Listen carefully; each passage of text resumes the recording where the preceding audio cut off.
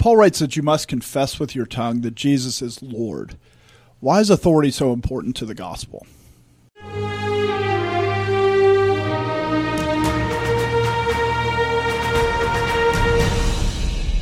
Welcome to The Conquering Truth. I'm Dan Horn. I'm Jonathan Sides. I'm Charles Churchill. And I'm Joshua Horn.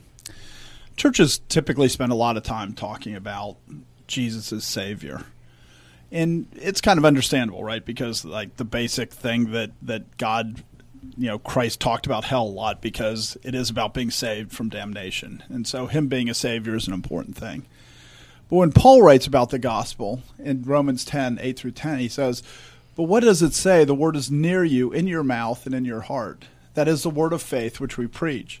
That if you confess with your mouth the Lord Jesus and believe in your heart that God has raised him from the dead, you will be saved. For with the heart one believes unto righteousness, and with the mouth confession is made unto salvation." He's making a big deal about saying that Jesus is Lord. Not just that he's your Savior, but that he's your Lord. And that, very specifically, with the heart one believes unto righteousness, meaning that there's obedience there. So why is authority so important to the gospel? I think part of the reason this is really important for us to talk about is that it's so easy for us to read a verse like this from Romans 10, and we read Lord Jesus, and we think that that's just his name. We think we're just so familiar with that kind of language, especially if you've grown up in the church, if you have kind of a Sunday school upbringing, that it's just become so familiar that you have to step back from it, turn your head sideways, and read it again and say, wait, that word Lord, it has meaning to it. It has content to it.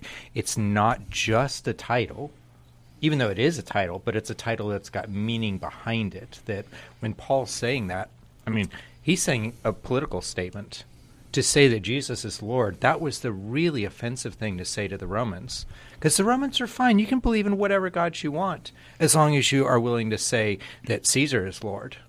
You can't say somebody else is Lord. And so what he's saying here is very countercultural, that the gospel is going to poke at those things that the culture says don't poke at. And if you've listened to any of our other podcasts, one of the major themes that we have is that the gospel is much bigger than salvation, that the gospel encompasses many, many other things other than just the salvation of individual sinners. It's about so much more about reversing the effects of sin throughout the culture. And if the gospel is about those things happening, the question is, well, why do they happen? How do they happen? Well, they happen because Jesus is Lord. They happen because Jesus has authority. And it really is about, Paul is tying this to salvation, right? You have to believe, you have to confess, you have to say that Jesus Christ is my Lord. And so he's tying it that, it's easy for us to separate it from salvation, but you can't separate it from salvation in Paul's writing about what salvation is. You have to see Christ for who he is. He's the Lord of all, right? But you have to see him as Lord. If you don't accept his authority, you're not a Christian.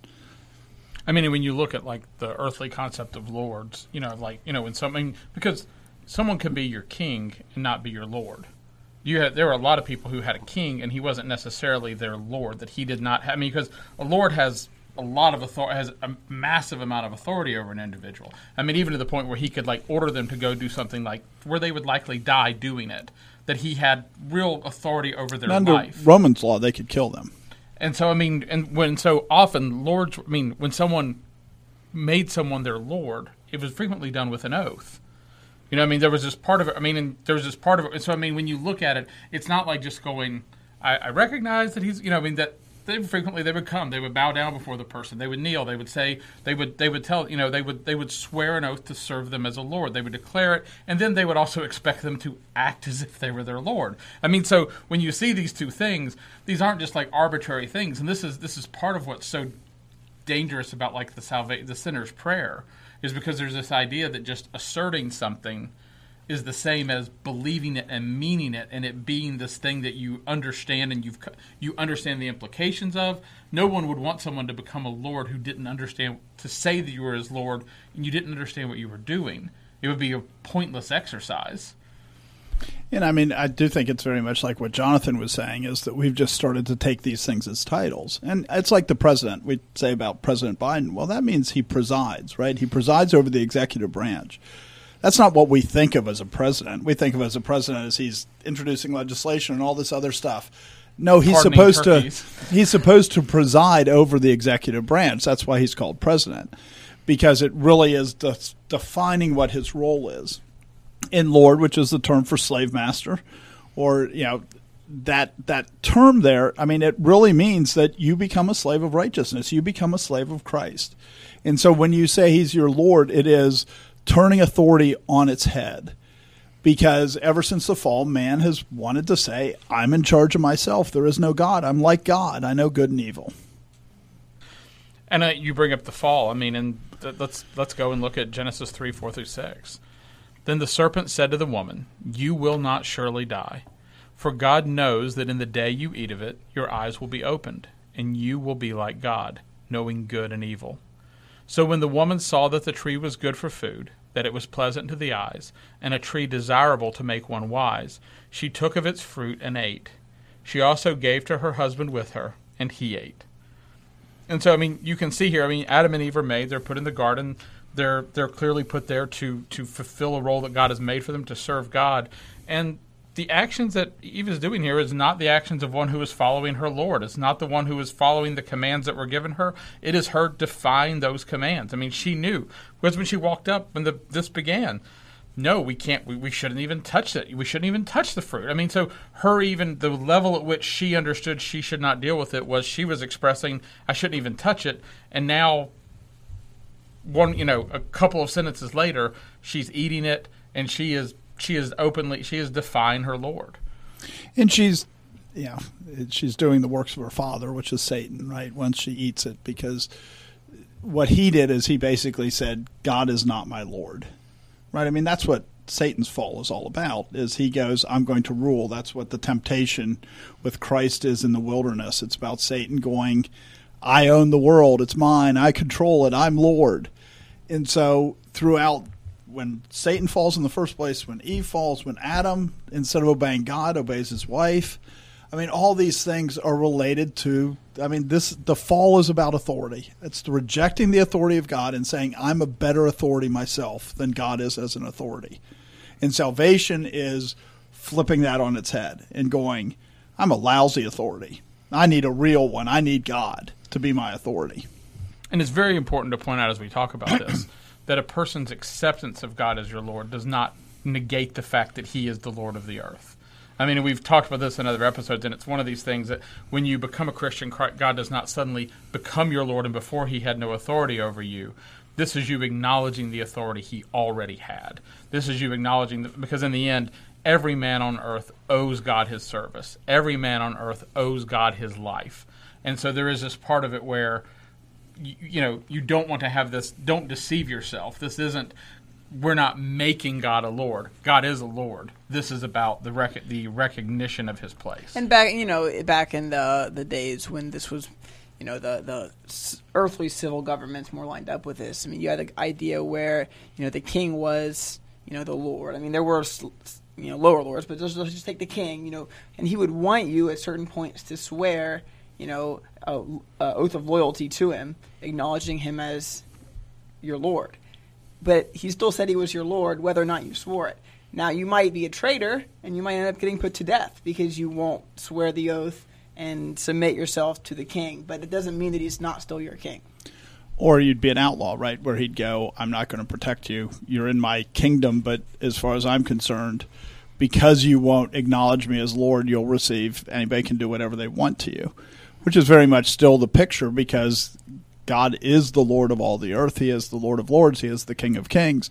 And as that, he has that position. And some people he just turns over to Satan because they basically become outlaw. They refuse to accept his lordship. And so therefore, God turns them over to the hardness of their heart. You see that in Romans 1. You see that in other places. And it's really just that rejection can come to the point where God just goes, I'll make you an outlaw, meaning outside the protection of the law.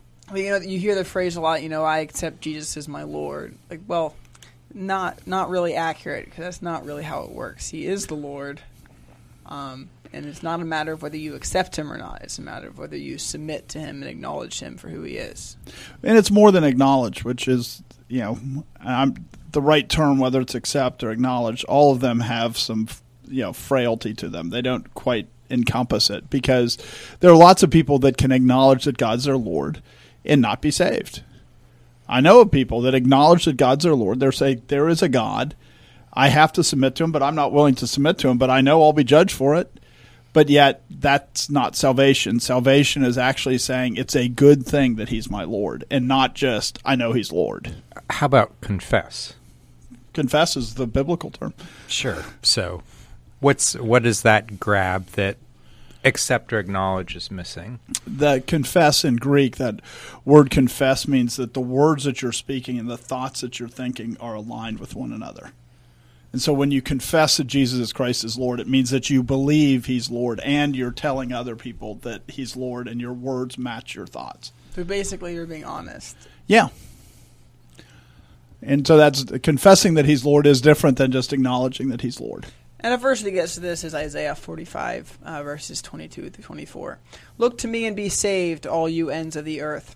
For I am God, and there is no other. I have sworn by myself, the word has gone out of my mouth in righteousness, and shall not return, that to me every knee shall bow, every tongue shall take an oath. He shall say, surely in the Lord I have righteousness and strength. To him men shall come, and all shall be ashamed who are incensed against him. And you kind of have two different thoughts here, which is you have a call to salvation, and then you also have the promise that eventually every knee will bow. But the people that waited until the end of time to bow the knee, they will be ashamed, they will be condemned, because they did not look to him and be saved when they had the opportunity earlier. Right. When it's quoted in the New Testament, the context is much more when Jesus Christ comes back and resurrects everyone. Every knee will bow and every tongue will confess. But when you read in Isaiah, the focus is actually on you have to do it now. And yes, that is true. God is going to cause everyone to submit to him. Everyone will recognize and accept that he is Lord, whether they like it or not. They will believe that. They will treat him as Lord by bowing down before him. But what Isaiah is writing and saying, and what God's speaking through Isaiah and saying, now you have to bow down. Now you have to. You have to say, surely in the Lord I have righteousness and strength. You have to say it's from him. You have to say it's because he's your Lord. You have to acknowledge him. You have to bow your knee. You have to confess with your tongue. These are the things that you have to do in order to be saved, because it is the opposite of what the fall is. The fall is, I'm God. And salvation is, you're God. And it may seem elementary to point this out, but when somebody becomes a Christian, they are not making God their Lord. He already was their Lord. He is Lord of all. They are confessing that. They are acknowledging. They are responding. They are coming to terms with the reality that's already there and submitting to him. They're not making him Lord. And so when you think of that too, what's really important to recognize, when you confess that he's Lord, it's not like you're going, he's a bad Lord. You're going, he's a better Lord than I am. When you look at the Isaiah 45 passage where it says, surely in the Lord I have righteousness and strength, what you're saying is, salvation is saying, I now see who God is, and God is a better Lord than I am. I want him for my Lord rather than me being Lord of my life. If I'm Lord of my life, it's terrible. If he's Lord of my life, I have righteousness and strength. And so it's this, he's not just going, I'm going to force you to bend your knee. He's going, he opens your eyes so that you go, I want to bend my knee. And that's a really important distinction, because one of the things is in the confession, in salvation, it says very specifically that God does no violence to the will. The second part of that, those who at the end are forced to bow, it is not, this is God's authority over man's will even, because at the end, it does not say that the people at the end of time who are condemned, who are brought before him, that he does this without violence to their will.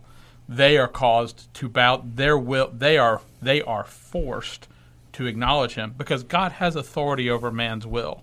The fact that God in salvation does it without violence to the will is not some limitation of God, and it's not something that he withholds. It is something he has reserved for those who are his enemies. And we see this like in a courtroom. if when the judge walks in, if you don't stand up, they'll put you under contempt of court because you have to stand up. You're not, now if you're in a wheelchair or something, obviously there's exceptions, but the rules are you have to show that honor. It doesn't matter whether you think he's judge or that he's a good judge or a bad judge. It doesn't matter. You have to stand up when he goes into the courtroom or they will arrest you. And in a harsher day, they would have made you bow. You would Right. have, you know what I mean? And this is God does not need someone to hit you in the back of the knees. God does not need to have someone push you down. If God says to you, you will bow and you will confess that your mind and your thoughts will be aligned. They will be aligned, and you will say it, and you will mean it, and you will believe it. And then you'll be cast into hell. Yes. If you do it after death. And that people should not think that is not true. So the Isaiah passages from the Old Testament, when you go to the New Testament, I want to end up in Matthew 28. But to get there, it's worth walking through just what happens in Matthew. What's one of the major themes in Matthew? And one of the major themes in Matthew is establishing the authority of Jesus Christ. It starts in the very beginning where you get these genealogies that show he's descended from kings. And we know from the Old Testament that he would be descended from kings. So, he's King of Kings. But then as the book develops, you see that over and over and over there are these episodes establishing that Jesus has authority.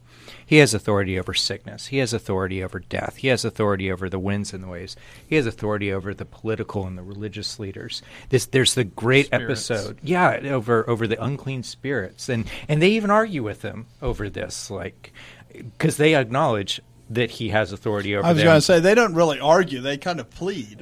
Right, leave us alone, because they recognize. Or put us in those pigs rather than casting us out, right? And when you go through that book, it's all about establishing the authority of Jesus. And then the book ends, and the book ends with passages that we're all very familiar with. Matthew 28, 18 to 20. And Jesus came and spoke to them, saying, "All authority has been given to me in heaven and on earth. Go therefore and make disciples of all the nations, baptizing them in the name of the Father and of the Son and of the Holy Spirit, teaching them to observe all things that I have commanded you. And lo, I am with you always, even to the end of the age. Amen." So we're familiar with this passage because this is the Great Commission. This is where you're encouraged to go out and tell the gospel. So okay, this is very clearly a passage that's about the gospel. We all know that. We've all grown up with that. And we think that that's what the really important part here is, and it is really important. This tells me what I ought to be doing with my time. But if you've been tracking the book of Matthew as it goes, you realize the climax of the book of Matthew is not the Great Commission. It's the verse that comes right before that, where Jesus says, "All authority has been given to me in heaven and on earth." That's what Matthew has been building up to, is that this guy has authority, and then he died and rose again, and now all authority has been given to him. After that, when somebody says all authority has been given to me, on heaven and earth. On heaven and on earth. You know what he can say after that? Anything he pleases. Right. Anything he pleases, because all authority has been given to him. So it's really important that you listen to what comes next. But the reason you listen to what comes next is because this is the guy who said, "I have all authority." And Matthew's been building up to this. This is the tension that's been just slowly percolating through the book. And then it's resolved when Jesus rises from the dead and shows that he has authority over the grave. And you tie this to Romans 10, right? Because it's easy for us to read baptizing them in the name of the Father and the Son and the Holy Spirit and think that's not related to authority. But when you look at Romans 10, where Paul goes, they have to confess with their tongue that Jesus is Lord. Otherwise, you don't baptize them. And so this is still, the baptism is about them acknowledging that Jesus is Lord. They're acknowledging that they're dying and living and walking in the newness of life. I mean, that's what it's about, that no longer is Satan their father. God is now their father. He has authority over them. And so it's easy to take this, that first part, all authority has been given to me, the last part, teaching them to observe all things that I've commanded, which is clearly about authority, and think that the middle part isn't. But the middle part is as much about authority as the first part and the third part. The second part, that's how you come to salvation. That's who you baptize, those that will confess with their tongue that Jesus is Lord and believe in their heart that God raised him from the dead. What you said earlier about when we think about presidents, when we think about different things, this is really important here because the American idea, Joe Biden being the president, he's not my Lord. Joe Biden is not my Lord in any way. I mean, Joe Biden, he does not have the authority to command me to do much. I don't know of anything he can command me to do directly. You know what I mean? I mean, and there's this part of it where when we think about... I mean, in real ways, a Roman soldier had more authority to act as somebody's lord than Joe Biden does. And we've grown up with the idea of, and so there's this part of it where, I mean, and when you look at what people try to do with the gospel and try to do with things, it's like they'll compare Jesus to prophets, or, there's the listening to people who have good ideas. And Joe Biden comes and he gives the State of the Union, he talks to the American people, and he's trying to convince them to follow him because he doesn't have authority over them. And that is fundamentally different than here. I mean, and that's why, I think your point is so significant, is because all this is building up to the fact of Jesus isn't saying, here's some things that you should do. Here's the way you should order your life. He's not giving you good ideas. He's commanding you on how you should carry out his will. And that's very, very different from most of the ways we think about leadership. And he specifically, when he says all authority has been given to me, he's treating them as his servants, as his slaves. And he's saying, as my slave, this is what you are to do. As the church, being the slaves of God, the slaves of righteousness, this is what you're supposed to be doing. I mean, he's giving that universal command because he has as their Lord, he has the right to give that command. This is kind of an aside, but I think it's worth mentioning because I've heard people being confused about this. Hopefully none of our listeners are. But when Jesus Christ says, all authority has been given to me, we need to remember it's God the Father that gave it to him. Right, Daniel 7, he approaches the Ancient of Days and he receives the authority. And then in 1 Corinthians 15, when all of his enemies have been defeated and he comes to defeat the last enemy, which is death, he'll return that kingdom to his Father, and then he will have the wedding supper of the Lamb. He will drink the cup with him in his Father's kingdom. Right, so that's kind of the completion of those ideas. And so it's really important to not think that somehow Satan was Lord and then Christ became Lord. No. God the Father was Lord, and he gave the authority to God the Son. If anything, some of the things that Jesus Christ was doing before, where he was doing some of his miracles and things, was sort of him contending with Satan as someone who had taken authority over the earth, and Satan as the second Adam. God had kind of given authority over some of the earth when he cast him out into the earth. And Jesus as the second Adam vying with him. But in the end, this is a very significant transition where he is being crowned as king of all things.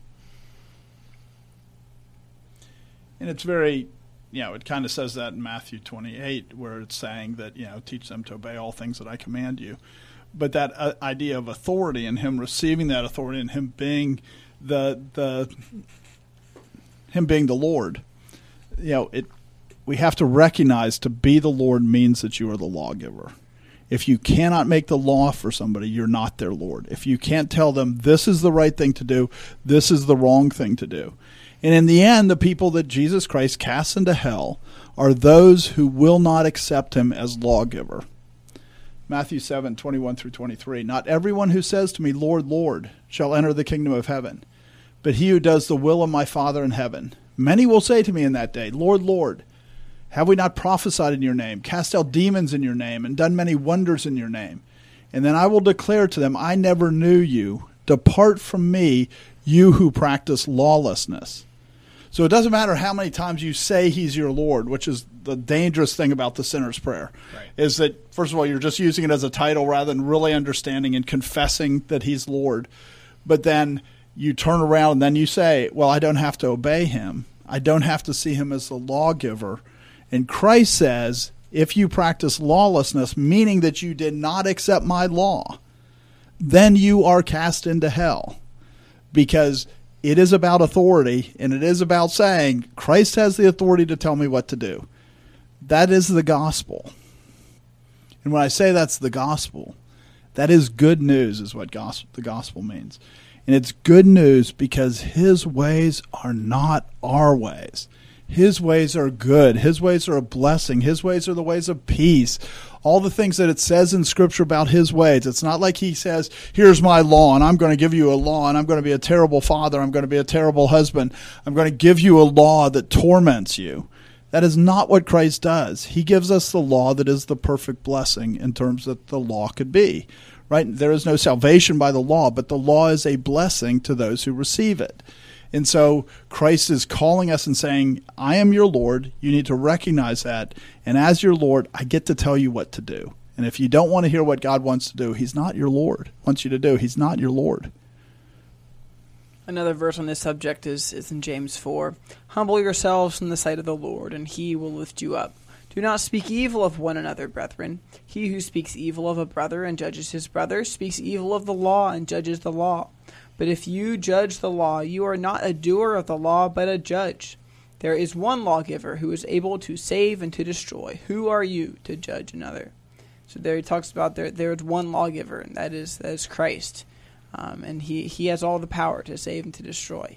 We need to submit ourselves to him as that lawgiver. And here it's talking as well about, there's an aspect of, we talked about how that in our society we don't have that many lords. But one of the pictures we do have of a lord is the father over his children. I mean, a father has a really high level of authority over Right, the Bible says children are supposed to obey their parents as unto the Lord. Right. And so, I mean, in Galatians it says, what's the difference between a child and a slave until he comes of age? It says nothing. And so there's this, so you can see this picture. And this is one of the things, I mean, I talk to my children about this, is I have children who are constantly, it's judging each other in ways that they should not be judging each other. Because in the end, they work for me. They do work for me. And so if there's an issue, this is where God says not judging another servant in a way. There's a part of it where you're judging them in a way that you don't have the authority to judge them. And yet at the same time, people use this verse to turn around and say there should be no judging ever. And this verse is not removing the role of any form of judgment at all. It is the point that you have to understand of it is talking about that you become the sons of God. And the sons of God are his servants. The sons of God have an obligation to obey their father. And I mean, here when it says he who speaks evil of a brother and judges his brother speaks evil of the law and judges the law. If what you're saying is this is what the law said, that's not speaking evil of your brother. Right. That's not judging your brother like it means here. To judge your brother that way means you're coming up with your own law. If you're judging it based on the law that God gave you, you're not speaking evil of the law. You're Right. holding up, you're lifting up the law. You're saying Christ is the lawgiver. And so people use this to say, so we should overlook sin, and that's not what it's saying here at all. It's saying judging the law, meaning you're rejecting the law, that you're saying that the law is bad, that it's not good. You're coming up with other ways to hold your brother accountable. In the church, we should be holding people accountable according to the commandments of God because we say he is our lawgiver. Right.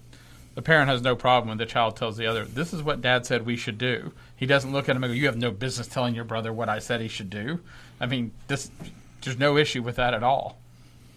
In James 4, it says this, and it also says this in Psalm 37. But the opposite of, not the opposite, but related to, or the flip side, if you will, of saying Jesus is Lord, is being humble yourself.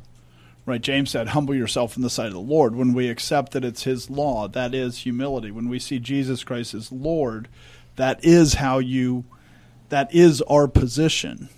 Our position is humble. So in Psalm 37, verses 10 through 13, for yet a little while, and the wicked shall be no more. Indeed, you will look carefully for his place, but it shall be no more. But the meek shall inherit the earth, and shall delight themselves in the abundance of peace.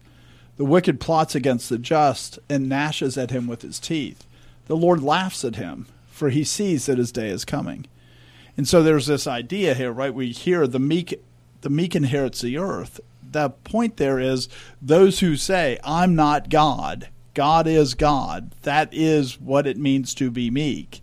It doesn't mean that you have to be like cowering at things. The Bible also says that every coward has his place in the lake of fire.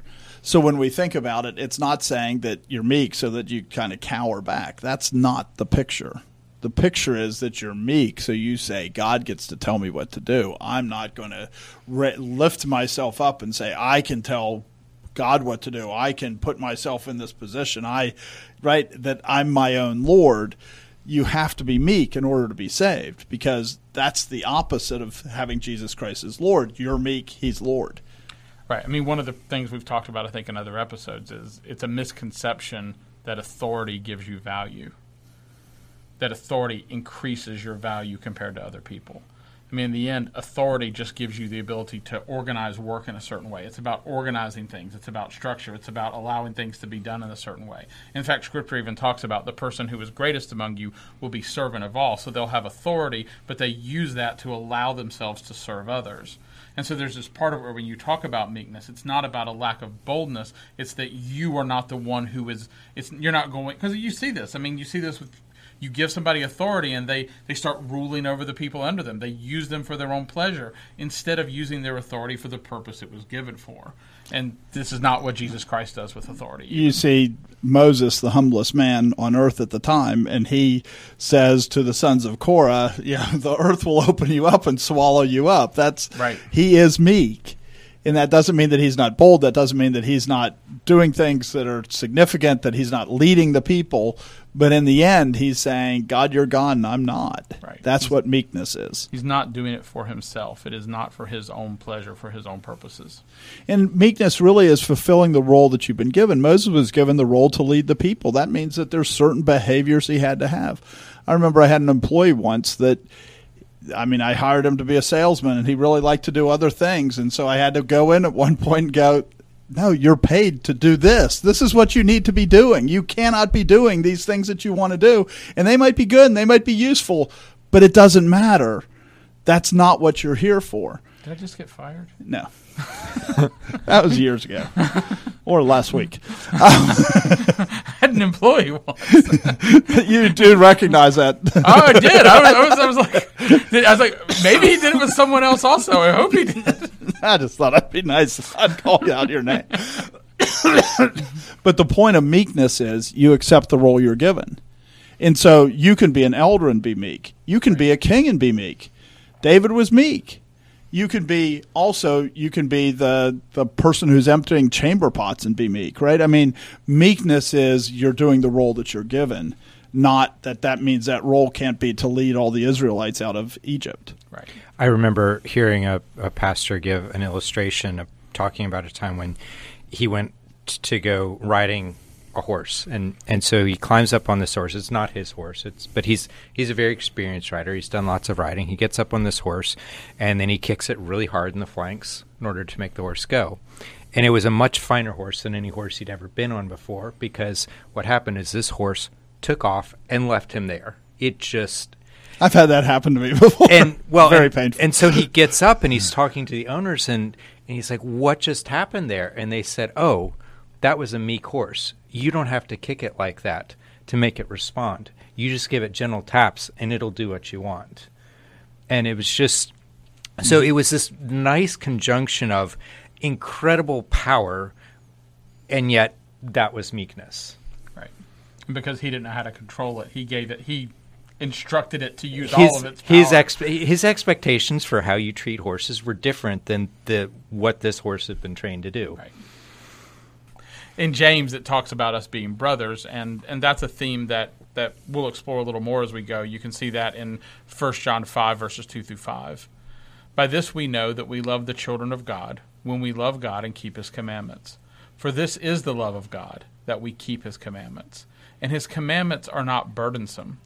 For whatever is born of God overcomes the world. And this is the victory that has overcome the world, our faith. Who is he who overcomes the world but he who believes that Jesus is the Son of God? And so, here it's talking. This is a pretty straightforward picture. My children are children after my flesh, and my children have the weaknesses of my flesh. Those who are born of God, they overcome the world. They are born of God, and it is not. We understand what it means to be born of someone is that you receive their nature. You receive. You come from them. There are things that flow into you from them. And Scripture is saying that you understand this is who it is, and it's tying this to the authority of God, and it's tying this to that we keep his commandments, and his commandments are not burdensome.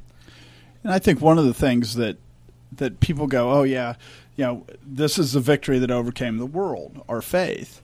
And they act like that faith is somehow separate from obedience.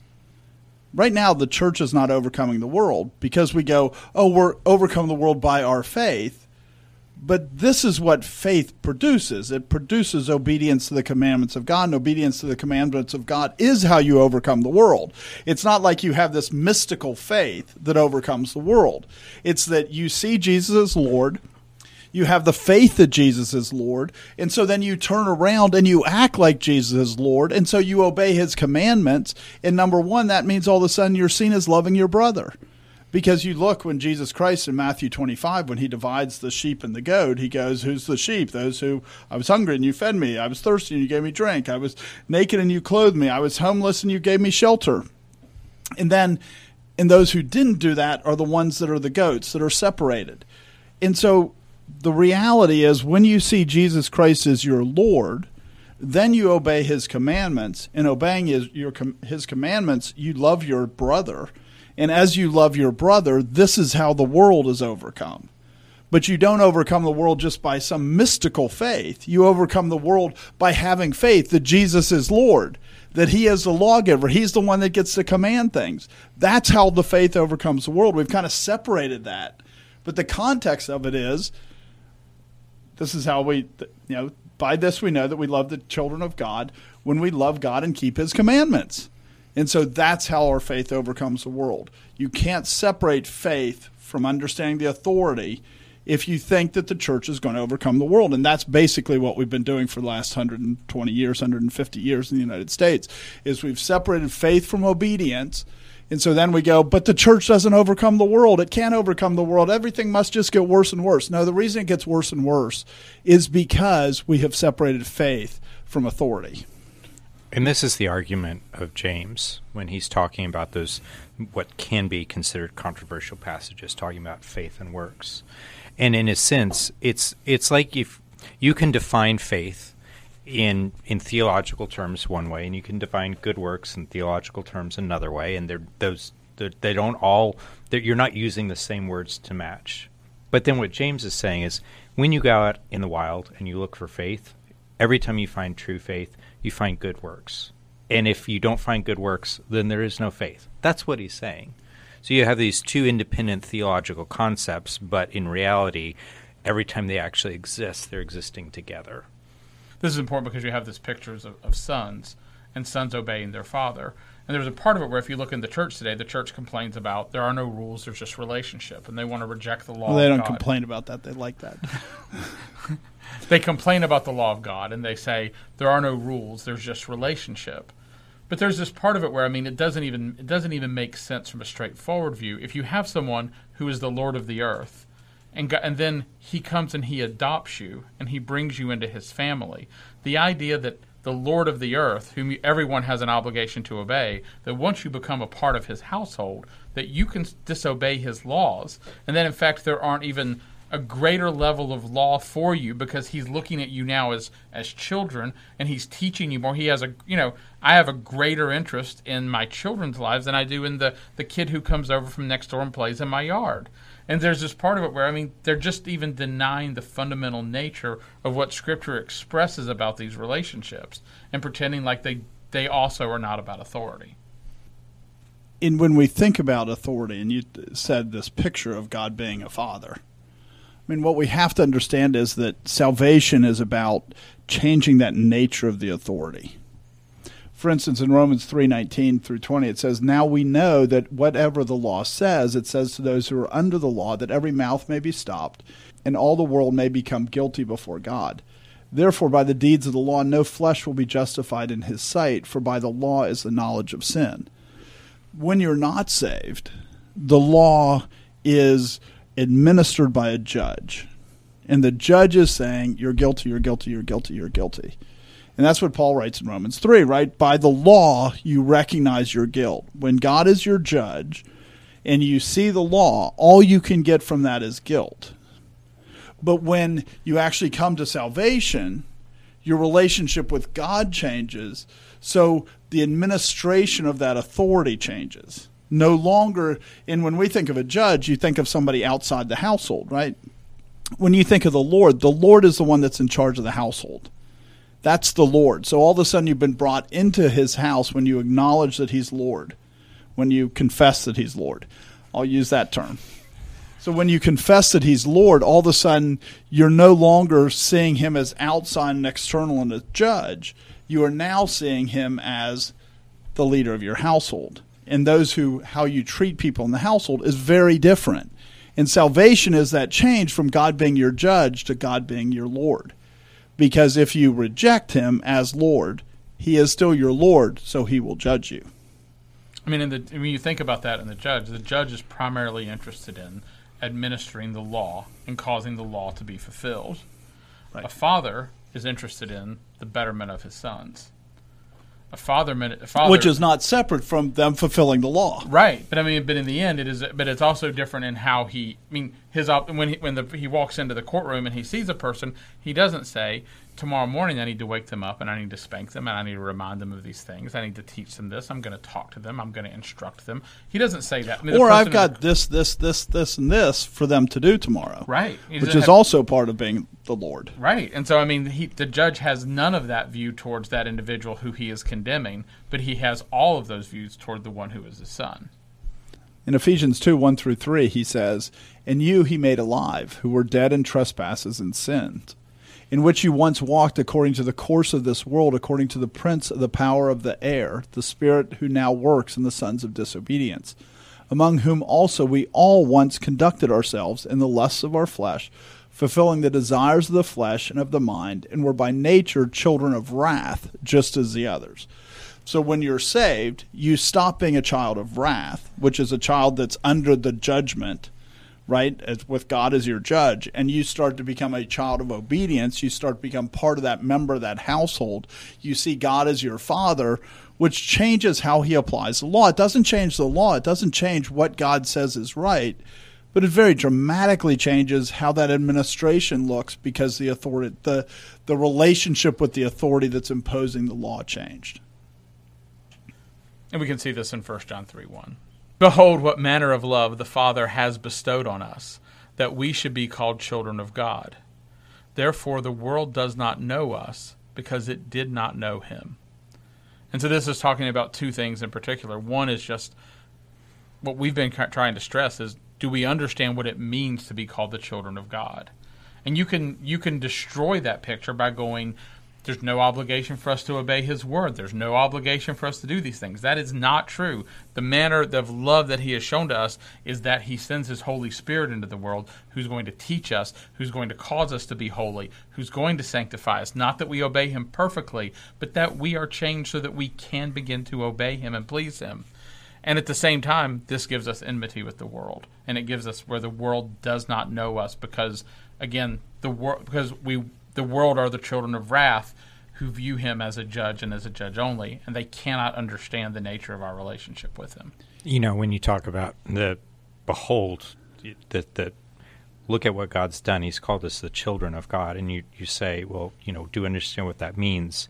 Part of understanding what that means is, like Dan was talking about, understanding what the alternative is, understanding what the alternative of not being called his children is, meaning, hey, you're just somebody there who is to be judged.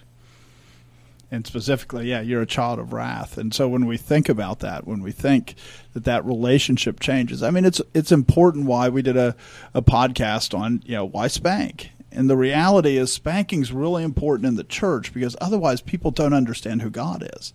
The reality is every father at some level, whether they do a good job, whether they do a bad job, at some level, every father constrains the sin of their children because even if it's just because it annoys them.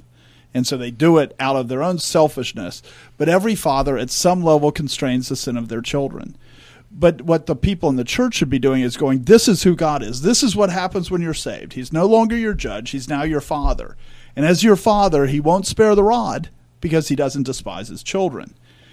Every son that God receives, he will scourge, is the promise of Scripture. Because God is saying, you're now a child. So it's not like the person who stands before the judge, and the judge isn't trying to fix them. They're just trying to punish them. So that it says throughout Deuteronomy, it says that the reason that you do the punishments in Deuteronomy is not so much for that person. It's so that the others see and fear.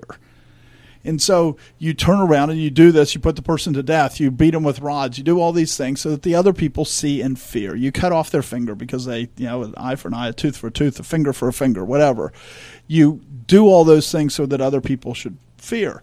So the reason that judges, why he treats the children of wrath that way, is to constrain sin.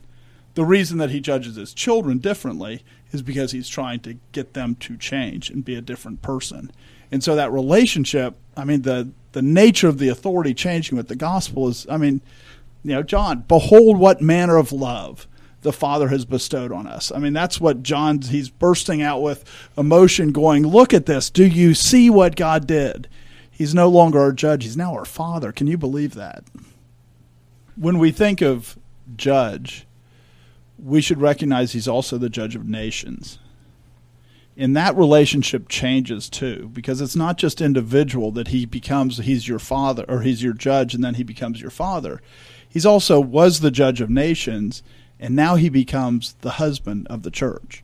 So that's also the relationship change. So like in Psalm 110, and this is even about Jesus Christ coming, right? And how he's going to put all his enemies, he's going to make them under his footstool. The Lord is at your right hand. He shall execute kings in the day of his wrath. He shall judge among the nations. He shall fill the places with dead bodies. He shall execute the heads of many countries. So there he's saying, I'm not just judge of individuals. I'm judge of nations. And then consider how he treats the church, because he doesn't treat the church. The church is a nation, a people who were not a people who are now the people of God. The church is a nation, but he doesn't say, I'm going to judge you with wrath and I'm going to kill your king and I'm going to he goes, like in Revelation 21:9, then one of the 7 angels who had the 7 bowls filled with the 7 last plagues came to me and talked with me saying, come, I will show you the bride, the Lamb's wife. He's not looking and saying, this is a nation that I'm going to destroy. He's going, this is a nation that is my bride. And it's a city, right? It's a city. Yeah, it's a city that's coming down. And so you have all these pictures. So we shouldn't just think that collectively or individually he changes from being our judge to our father. He also changes from being the judge of the nation to the bride to the husband of the church. And that's also the same thing. Again, the law doesn't change. The reason that Christ is going to execute the kings in the days of his vengeance is because they're disobeying the law. But when he has a bride, he washes his bride in the water of the word. He prepares her. Again, as a husband, he's husbanding her, which means to care for her and to strengthen her. And it's like animal husbandry. It means to cause your flock of animals to flourish. That's what husbandry means. And as the husband of the church, he's causing the church to flourish. He no longer treats her as a king and as a judge. He treats her as his bride. And you can see this as well with Sarah, right, who called Abraham Lord. And Scripture, this is not even something that, this isn't like something that isn't hinted at until all of a sudden in the end.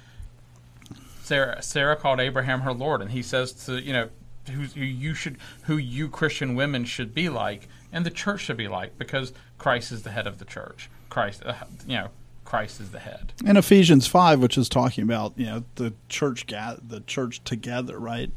That the great mystery that the two become one, and Paul says, and this is the mystery. It's Christ in the church, because the church is the bride of Christ. In Christ, when he goes to the cross and he pays the bride price, right? That paying of the bride price changes his relationship with the nation of the church, that he gathers together and creates a people and makes it a nation that was not a nation, a holy nation, a righteous nation. And, that's what he came to do. He came and died so that his authority over the people changed from being a judge to being a husband. And this is important to understand when you look at the world and you look at the church. When the church goes, why doesn't God save us out of this? It's because God is saying, my bride, I've set her over this world to set it in order. He's actually given us a job to do. He's given us the means by which to do it. He's given us his word. He's given us his spirit. He's given us these things. He's transferred the authority from Matthew 28 in the Great Commission. And so there's this part of it where, so when we don't understand this, that this is about authority, we end up not understanding marriage. We end up not understanding what the church should be doing. We end up complaining about what our husband has given us to do as opposed to actually doing that work. because we don't understand that this is a reasonable thing for our husband to ask his church to do, to set the world in order. And then all of a sudden we go, but men and women are the same. We go that women should be pastors. I mean, everything starts to break down in the society when you lose this idea that God is no longer the judge of the church. God is no longer the judge of the church. He's now the husband of the church. And yes, it's just been betrothed. They're not married yet. The church will be taken up and the wedding day will come. But right now, what is happening is that he's preparing his bride and he's preparing her. And when we don't understand that change in authority, we don't understand what marriage should look like. We don't understand the responsibilities of a husband. We start to think that if the husband tells his wife to do something, that he's being cruel. He's being like a judge. He's being like a lord over her instead of a husband, because this is what husbands are supposed to do. They're supposed to be guiding their wife. They're supposed to be doing it not to get something out of her, but they're supposed to be doing it to build her up and to make her stronger and to make her be more obedient to God. That's what husbands still have a duty to do before God. Among the things that you could say that we don't understand, if we miss this connection, if we miss how authority is central to the gospel, is we don't understand the Christian life. We don't understand what it means to grow in faith. A lot of what we've talked about with relation to authority in the gospel is about how somebody gets saved, but the way that somebody's faith works out is also tied to authority. If you say that's a starting point, then don't expect that your growth in Christ changes. I mean, a lot of it is you learn more about Christ and you grow in faith by learning more about how his authority applies to you, what he has authority over, how that authority extends to everything, like he says at the end of Matthew.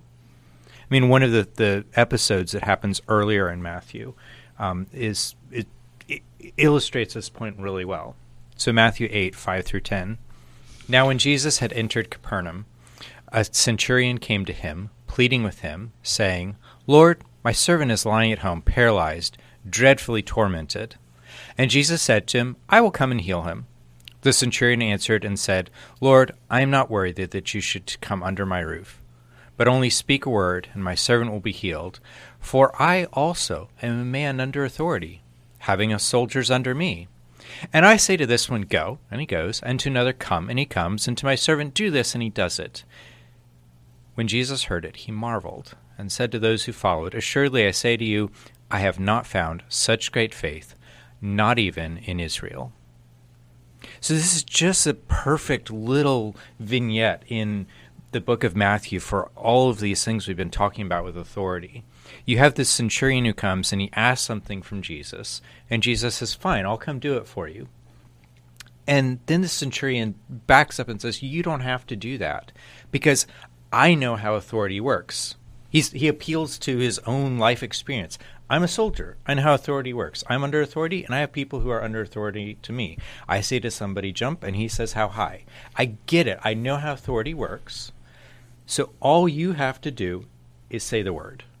He recognizes Jesus doesn't, he understands something about the way that Jesus can heal people, that Jesus doesn't have to come and physically touch them. Jesus doesn't have to come and break out a bag of medicine. He doesn't have to do anything other than just speak. He says, I see a guy who has authority over sickness, or, this person's tormented, possibly demons. But whatever is tormenting his servant, he says, I understand you have authority over it. Just say it. It'll be done. I know how this game works. And then the text tells us Jesus marveled at that. So when you have the Son of God who marvels at something, that's worth taking pause over, because that's just a really incredible moment. And specifically what he then says is, I have not found such great faith in all of Israel. The centurion likely wasn't Jewish. I mean, he could have been, it doesn't say, but he very well was not Jewish. But yet, Jesus is looking at him going, you understand that I have authority, and that is what great faith is. When we think about growing in faith, and we pray to grow in faith, how often in growing in faith do we think we need to understand God's authority better and how he does things and how the level of control he has over things? In the church, too often we want to reduce his sovereignty, right? We want to go, oh yeah, there's lots of churches that go, he's not even sovereign in who are his.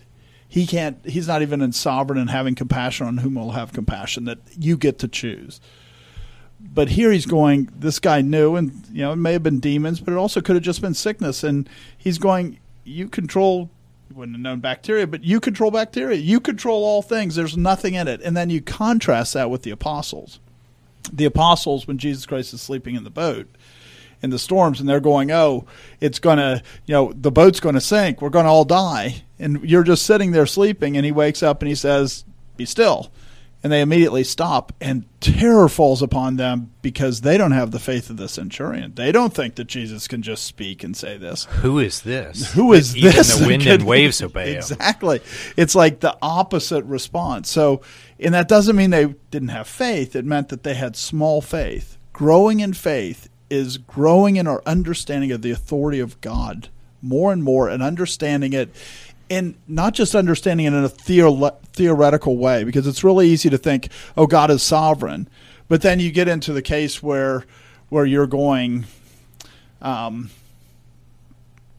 but my child, they don't seem to respond to the rod, so should I keep using the rod? Or you go, my boss, I'm going to lose my job unless I lie for him, or I cover it up. Or my boss will be really mad at me, so I'm not going to say anything to my boss's boss, right?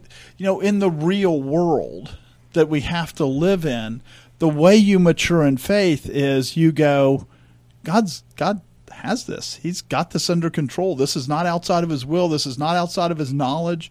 You witness to somebody and they walk away and they never say anything. You go, this is the sovereignty of God. I have to obey. I have to do what I should do. But in the end, God is in control of these things. And that's faith. And we tend to separate that from growth in faith. But that is how you grow in faith, is you see God's control more and more in the world.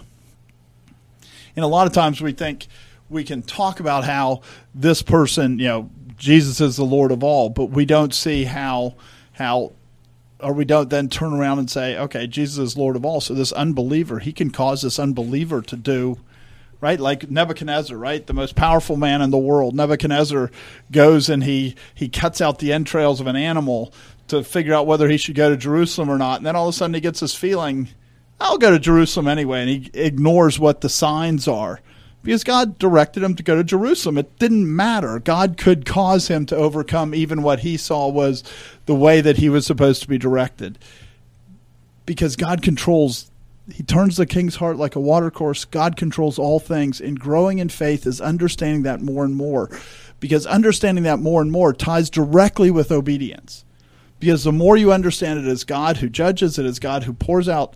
There's no natural consequences to sin. That's how God has ordered the world. That's God working in the world, that there's consequences to sin. And the more that you recognize God is working everything in the world, the more you go, well, I could do that and sin, but it's going to go bad for me, even though in worldly eyes it looks like it would go much better for you. And I think, this idea of understanding that verse and tying it to faith and tying it to authority is really important, because it touches on a lot of different things we've talked about. I think you mentioned, like, whether, if I don't lie for my boss, he's going to fire me. There's a lot of times where our ability to understand the way that God can control the world stops us from fearing the wrong thing, and allows us just to do the work that's in front of us. There's other times where, as we increase in that, it increases our ability to understand work we can the type of work we can accomplish. Like, what is possible. Because when you look at this, like you said, this centurion said, I can take my real world experience and translate it to the unseen things. And there's this part of it where, when God, by the work that God has you do today, you can leverage that to understand greater things tomorrow. If you can't, right now I can in my life look at things that 10 years ago I would not have been able to have the faith to do. And you can see these things in your life. If you are a Christian, and you have been a Christian for any amount of time, you should be able to look back in your life and see things that God has shown you by faith that allowed you to do greater things, that allowed you to understand more. That is what growth in faith is. And so, I mean, there's just this part of where these things should be able to be connected because it is what it means to grow in faith. And again, it's obedience to the commandments of God because we have faith. And because we're growing in faith, we become more obedient. And that's how the world's overcome by the church. Because why would God allow us to overcome the world when we're disobeying? Now, he does. But he does it when you're not getting worse, but when you're getting better, right? Because he blesses that. And so he can cause that little shreds of obedience that he blesses that to encourage you, just like a father and a child. This is how parents work with their children all the time. And yet there's just not this, we think, we should have victory in the world, but we don't have to obey God. No, you have to have faith. Faith means you obey. Obedience means that you overcome the world. This is how God, the problem in the church, the problem that the church has so little effect on the world around us is because we're incredibly weak in faith. And one thing, as we're talking about growing in faith, one thing that we should be growing in is in our delight for the law of God, where we're acknowledging Christ as our lawgiver. We're delighting in the laws that he gave us, written in the scriptures. There's a lot of places in the Bible that talks about that, but one that talks about that a lot is Psalm 119. And this is verses 97 through 102. Oh, how I love your law. It is my meditation all the day. You, through your commandments, make me wiser than my enemies, for they are ever with me. I have more understanding than all my teachers, for your testimonies are my meditation. I understand more than the ancients, because I keep your precepts. I have restrained my feet from every evil way, that I may keep your word. I have not departed from your judgments, for you yourself have taught me. And if we're someone that calls Christ Lord, we should be able to look in our lives and see where we're meditating on him, where we are gaining that wisdom that's contained in his commandments that makes us wiser than the ancients. Right, and even just that, it's through use that you're able to discern good and evil. It's that obedience to those commandments. That's how you become wiser than your enemies. We recently did a podcast on Jordan Peterson, and you look at people in the church are going, he has such wisdom. Well, it really comes down to a pretty basic thing. We don't want to obey God, so we don't have wisdom. We don't want to think about his commandments because his commandments are what make us wise. And so the church lacks wisdom. It doesn't have more understanding than its teachers. It's being taught by the world, things like justice, things like due process. These things are taught by the world to the church. What a shame that is on the church, and what a weakness of faith that is in the church when it has to be taught these things that it taught the world. And it has to come back. It's like we've regressed back to kindergarten, so we're being taught by the world things that the world was taught by the church. And it's because we don't have the faith, we don't have the strength of faith to go, his commandment seems really strange here, but I'm going to do it anyway because it's his commandment. And one thing I know is he's smarter than I am. And then all of a sudden, when you have that attitude, you become wiser than your enemies. You become wiser than your teachers. And there's a part of it where as you do that and you see the result from doing it, because God will show you because at the end, God's ways do work. You do those things and you see them work. And now you believe more firmly. Your faith is increased because there is a part of it where seeing God work increases your faith. And it allows you to go, so whenever you see another situation, there are other situations where you start to understand through your use how to apply this in different ways. And you see somebody doing something and you go, here's what you need to do. Because you now, by your faith, can actually say, this is the right, you can speak with confidence. You can speak with boldness. You can speak because your faith has been increased because you've obeyed God, because now your understanding has increased as well. And I don't want to say a correction, but one thing to make sure that people recognize with that is when you're exercising it at the beginning, it's like a 2-year-old or a 3-year-old or a 4-year-old. The parents give immediate feedback, right? You go, I've been asking you to do that. You did that. Good job. But you don't say the same thing to an 18-year-old. You just kind of – and so the feedback loop gets to be a lot more detached as you get older. When you're young in the faith, you go and obey, and God is very gracious to show you that, hey, that was a good thing, and you see it. As you get more mature in the faith, you do things and go, I don't know what's going to happen with this, but that's okay. I know that God has it. I can see with the eyes of faith, so I don't need to see with physical eyes. And as we mature, it becomes more and more like that you just go, well, I've done this before, and God was faithful, and it's obvious this is what I should do. I don't know how it's going to turn out, but I'm going to go do what I should do, and God sees it all. He knows it all. I don't need to be told.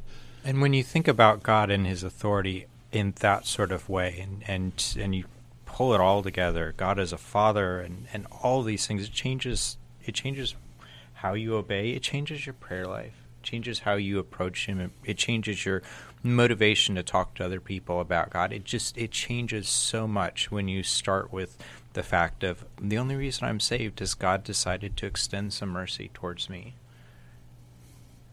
And he is coming from a position of authority where he didn't have to do that, but he did.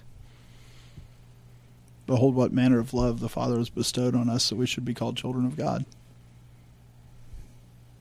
Thank you for listening. The heart of the gospel is authority. It's turning the authority that you think you have in your own life and turning it over to God and say, you're a God and I'm not. You're wise and I'm not. You're righteous and I'm not. I need these things. I need you to control me, because when I control myself, it doesn't end well. Salvation is about accepting and believing and confessing that Jesus is Lord. And that means that you treat him as Lord, which means that you walk in his ways. Authority is central to the gospel. Thanks for joining us. This has been The Conquering Truth, a project of Reformation Baptist Church. If you found this helpful, you can visit us online at theconqueringtruth.com and subscribe here or in your favorite podcast app. Thanks for watching.